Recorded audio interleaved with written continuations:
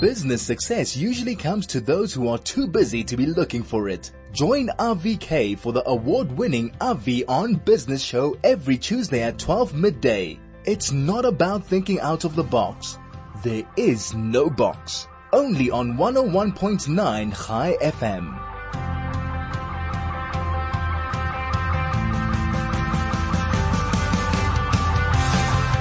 Welcome to 101.9 High FM. It's 9 minutes past 12. Craig, thank you so much for introducing us like that.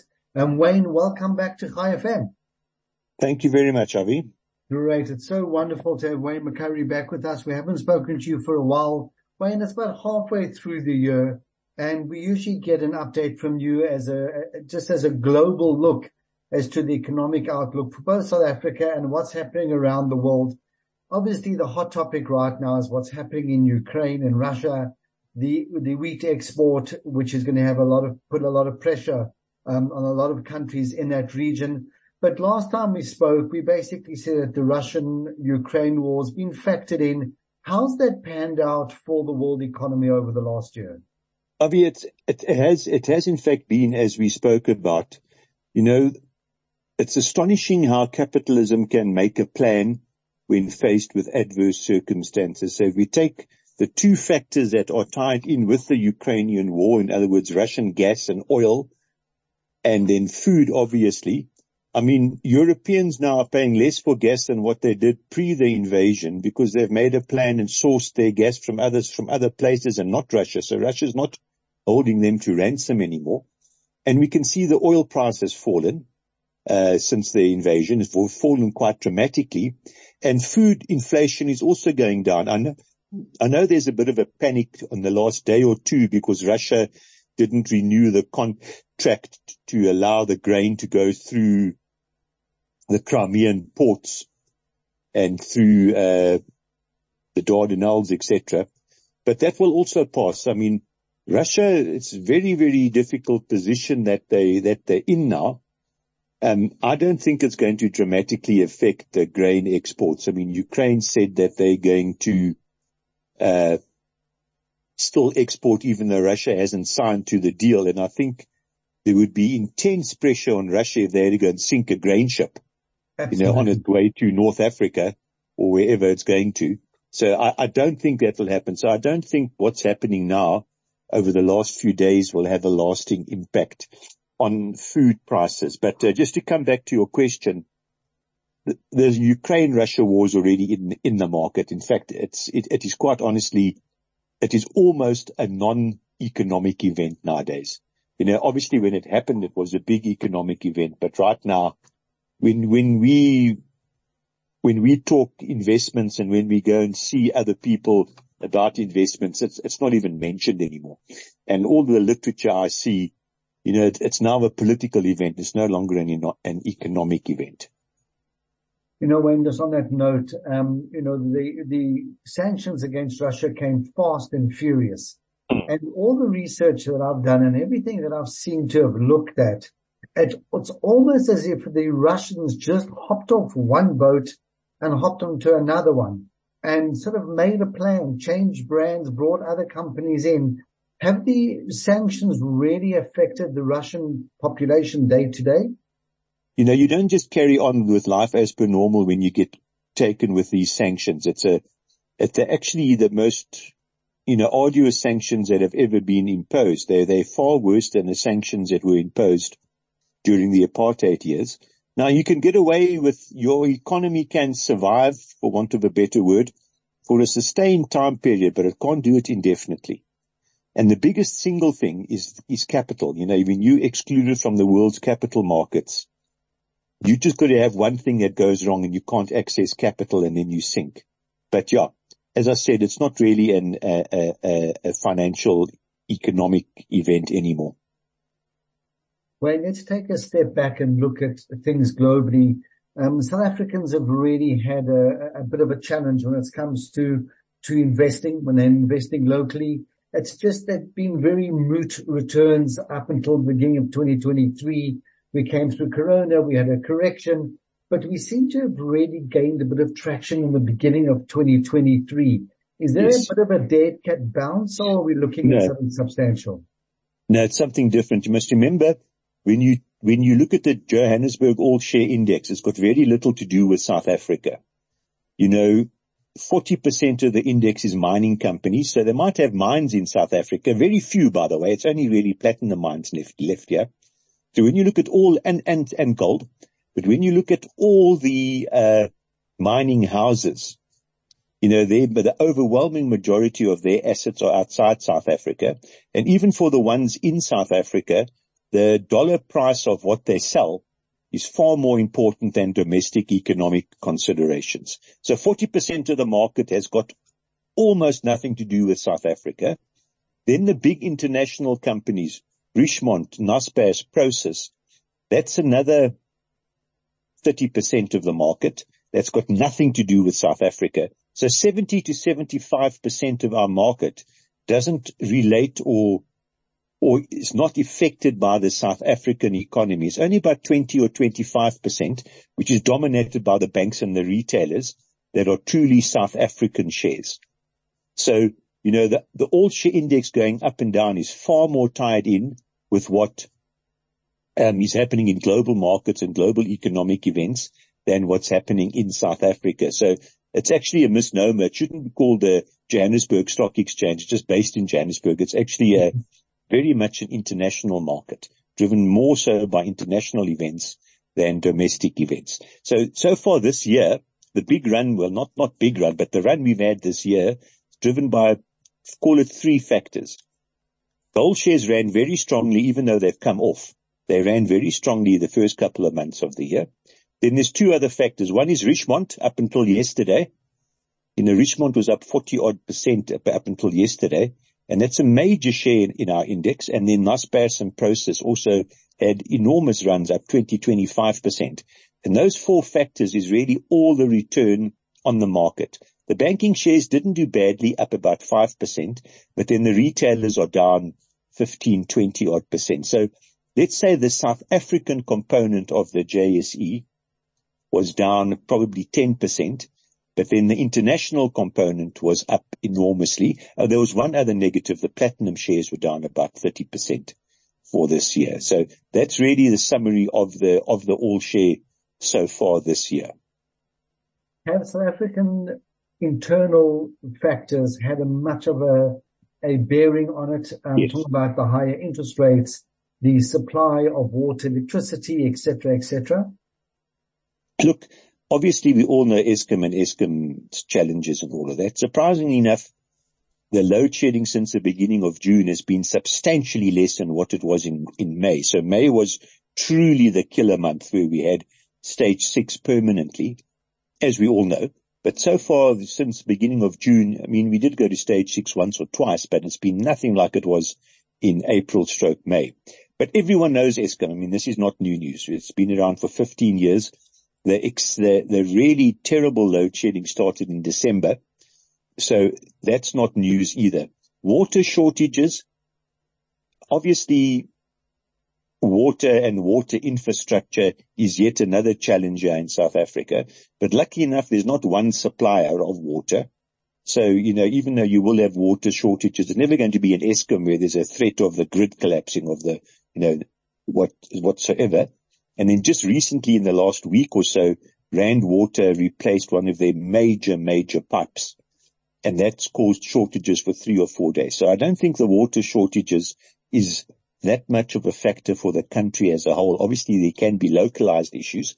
So everyone knows Eskom and the water shortages. High interest rates, it's a global phenomenon.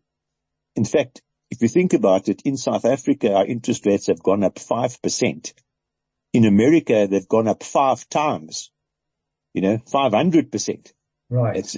So overseas, the increase in interest rates in America, the UK and Europe, off an incredibly low base, was far more pronounced than what we've had here in South Africa. So in South Africa, I might be wrong here, I just can't remember. If you got a mortgage bond, your installment's gone up by 30% odd. So if you were paying 10, you're now paying 13 a month. In the UK, now they're slightly different, and the USA, they're slightly different in that they've got fixed-term mortgages. We don't know that in South Africa, and I don't know why, but we don't know fixed-term mortgages in South Africa. But in the UK, and the US, if your mortgage comes up for renewal, you're going to pay 3 times more than what you did previously, not 50% more, 300% more. So the effect of higher interest rates is far more pronounced than what we see here in South Africa. But, during a period of higher interest rates, economic growth does slow down. And I know I'm often accused by many people of being far too optimistic, and I realize that. I'm well aware of that. But if you think that we've got Eskom, we've got water, we've got incredibly high interest rates, we've got a commodity down cycle, we had the rand collapsing, we had Lady R, we had all of the many and varied problems that beset South Africa, we haven't gone into a recession, which I actually find quite astonishing. Normally when you get a period of higher interest rates, like we've had, the economy will slow down and actually go into a recession, even if it's short-lived. So there's some, and where it comes from, I don't know necessarily, but there's some overall resilience in our economies that we have been battered from the left and the right and the top and the bottom, and what else could go wrong, and we haven't actually gone into a recession yet. I mean, economic growth this year will be terrible at 0, but I suppose you could say maybe it should have been -2, given all these circumstances. It's not at 0. So, and I'm a great believer in cycles. And in fact, all of my experience with markets and everything is that by and large, every single thing is cyclical. There are very, very few structural changes. And if we just view it on a cyclical basis, we're in a global economic downturn. Chinese growth disappointed last week or earlier on this week.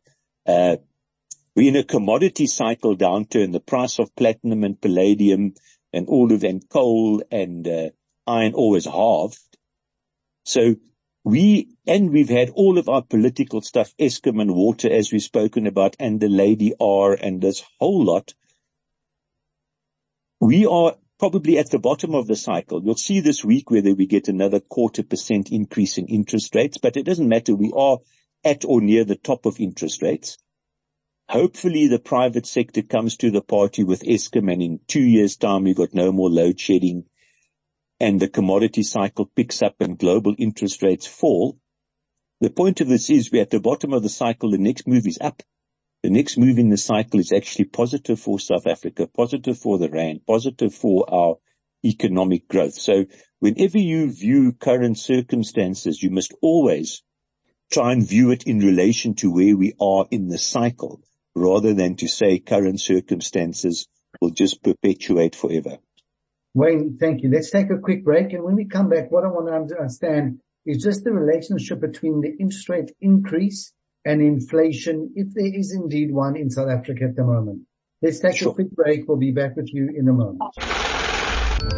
This is RV on Business. Wayne, coming back to South Africa and increasing interest rates, on the one hand, we always say there seems to be this notion that interest rates increases are a negative thing. On the other hand, they're a very positive thing. For fixed deposits, risk-free returns, it's very nice to have your money sitting there because you're just getting returns that are far superior to anything you could get anywhere in the world.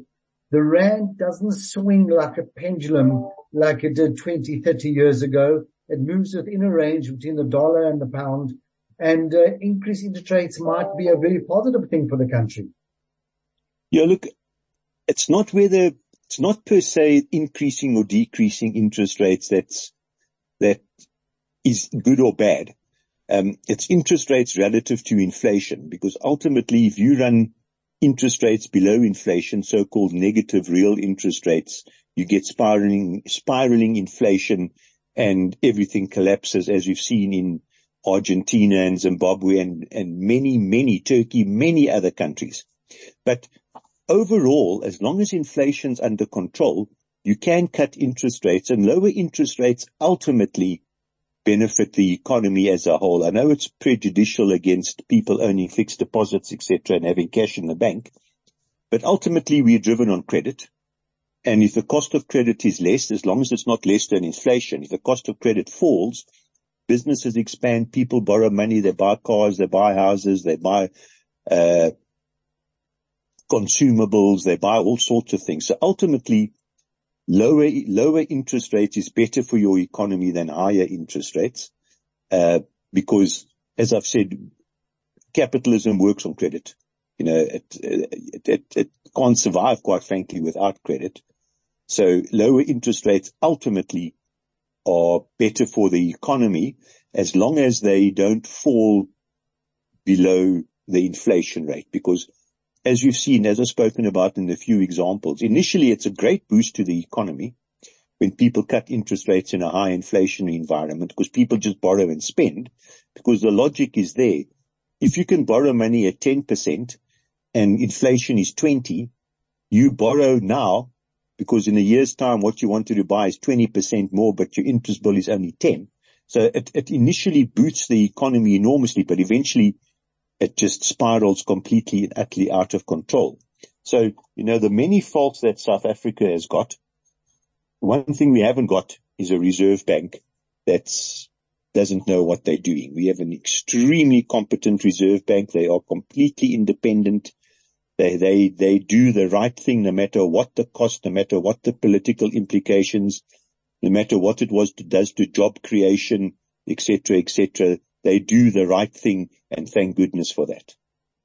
No, that's really something that's so important. If we can keep the Reserve Bank and the judiciary independent, then those are the foundations of democracy. And it always allows us to go forward and build on that regardless of the headwinds that we're facing. Wayne, just some questions that are coming in. A very interesting question that's just come through now. My financial advisor is really pushing me to buy an investment that is completely offshore. In other words, my rands leave South Africa and go out of the country. If South Africa is going through a dip and we hope it will recover, does it not make sense to keep all my money here and wait for that recovery? Yes, that is entirely correct. Of course, you know, I'm just guessing the future. Everyone's guessing the future. But if my guesses are right, we could get a rand, I don't know, 1650 quite easily, to be honest, over the next 2 years, let's say. 2 to 3 years, we could get the rand strengthening. That's the time to go overseas, not now. Of course, we are all human. So when the rand collapses and goes to 20, all you want to do is take your money overseas straight away because you just want to throw in the towel, essentially. So that's entirely the wrong thing to do. Right now, in my view, to take money overseas is incorrect. But this, once again, is a cyclical thing. If the rand goes to 1650 or wherever, I mean, I saw a forecast yesterday, it's going to go to 14, which, by the way, it has done before. Last time we had a rand collapse in 2015, the rand got up to, I think it was 18. You know, the next stop was 14.20 or something. So, but to answer the question of global investment, the answer is yes. You must have probably the majority of your money. Let's exclude your house for the moment. Okay. Let's not put that in. Let's call it investable money. You should probably have the majority of that money exposed to non-South African assets. Now, that means you've got to go overseas. There are plenty, as we spoke about earlier on, there are plenty of non-South African assets listed on our JSE. You can buy many, many linked instruments here in South Africa that are linked to the S&P 500 or linked to the dollar without the money leaving the country. So there's this, I often get this perception that to have non-South African exposure, you've got to physically take your money overseas. That's not quite true. There's a lot of non-South African exposure here. So over time, you must have, and I don't know the number, but it's probably 80%, if not more, of your disposable investment, not disposable, your investable universe ex-fixed property in South Africa exposed to non-South African assets. Because South African assets are incredibly small in the bigger scheme of things. You know, right. South assets are 20% of our stock market, and our stock market is one of the smallest stock markets in the world. So you must have your money exposed to, as with most people, to a very wide variety of assets. Now, obviously you can take money overseas and get exposure, but I think the next winning asset class is actually mining shares, and you can buy mining shares here on a 2 to 3 year view, especially the platinum shares, without taking your money overseas. But to take money overseas now, I know the rand's below 18, and at least it's not 20 anymore. Wait for the cycle to turn a little bit more in our favor now, because as we've spoken about a few times now, right now, we're at the bottom of the cycle. Things can't get any worse. And I often use that statement in presentations. If things can't get any worse, they probably won't get any worse. So they'll probably get a little bit better. But no, don't take money overseas now. You'll be doing yourself a disservice. Everyone who panicked in 2002, 2008, 2015, those were the previous periods of rand collapses. They regret that decision, because it takes you years to actually recoup it. Wayne, it's so interesting that you say this, because if you look at the platinum shares on the whole, a company like Northern has really been all over the show, and yet it's such a solid company, brilliantly run, well managed, sinking new shafts. Exactly right, I mean, Anglo-American Platinum's fallen, was it 2,400 to 900? Something like that, it's halved. In fact, I think we went to 830 last week or the week before. It's up now at about 940. I mean, this is truly good value over time. We saw their trading statement came out yesterday, and earnings are going to fall 70%, but that's the cycle. And in fact, on the platinum shares, the market has actually priced them, I think, extremely well for the cycle, because Anglo-American's historic price earnings ratio is 3. Now, normally when a price earnings ratio gets to 3, either the company is going bankrupt or it's an absolute steal. But the market's right, because earnings are falling 70%, so the actual price earnings ratio is 7 or 8. It's not 3. So in other words, I think the market, as this cycle around, has actually priced the mining shares correctly. But there's big upside on all mining shares, but I specifically like the platinum shares at these prices. Wayne, we're running out of time and questions are coming in thick and furious, but one's just really tickled my interest because I happen to be personally invested there. What on earth is going on with Thungela Resources? It's a cycle. It's an economic cycle. It's very normal. Thungela ran up like crazy. Yes. Until higher interest rates started to bite on economic growth. And now it's fallen because the coal price has fallen. So Thungela is the same as any other mining company. It's at the bottom of the cycle now. We're going through a commodity down cycle. And the next 2 or 3 years, lower interest rates worldwide on the back of lower inflation, etc., we should see a revival in commodity shares. So I wouldn't sell now. I would hold on a little bit. Remember, coal has got a limited life to it. It's not going to be around in 30 years' time. But 30 years is such a incredibly long time horizon. I think it, along with all commodity shares except gold, will actually show a bit of an upcycle over the next 2 to 3 years. And, don't sell out now, sit with it. Wayne, talking about love stories, there have been many darlings in the market that over the last couple of years have vaporized, have almost disappeared. There's one that I keep looking at, and that's one of the big banking shares, a banking share like Standard Bank. Standard Bank is one of those that's just absolutely rock solid, but it seems to have these movements from time to time. Is that just the way banking is cyclical, or the way it moves? Or is there something to be concerned about? No, there's nothing to be concerned about for Standard Bank. I think the shares, along with all the other banks except Capitec, actually look very good value as well at these levels. I mean, you're getting them. First Rand's a bit of an exception, and maybe justifiably so, but I can't really talk too much about that because I work for First Rand. But the other major banks, with the exclusion of Capitec, they're all sitting at 7%, 8% dividend yields, and the dividend's not under threat at all. So I think the banking shares show decent value. As I said, Capitec I don't think's fallen enough yet. I think there was too much hype in their share price. There's nothing wrong with the company, but there was just too much hype in the share price. But the other banking shares show very reasonable value. On that note, we're talking about Capitec, the other new kid on the block, Discovery. The share seems to have recovered quite nicely. The bank really putting the total group under pressure. But the numbers seem to be coming in. How do you see the future for that? Look, I know Adrian quite well, and I've known him for many, many, many years. I wouldn't have started a bank. It's a highly competitive environment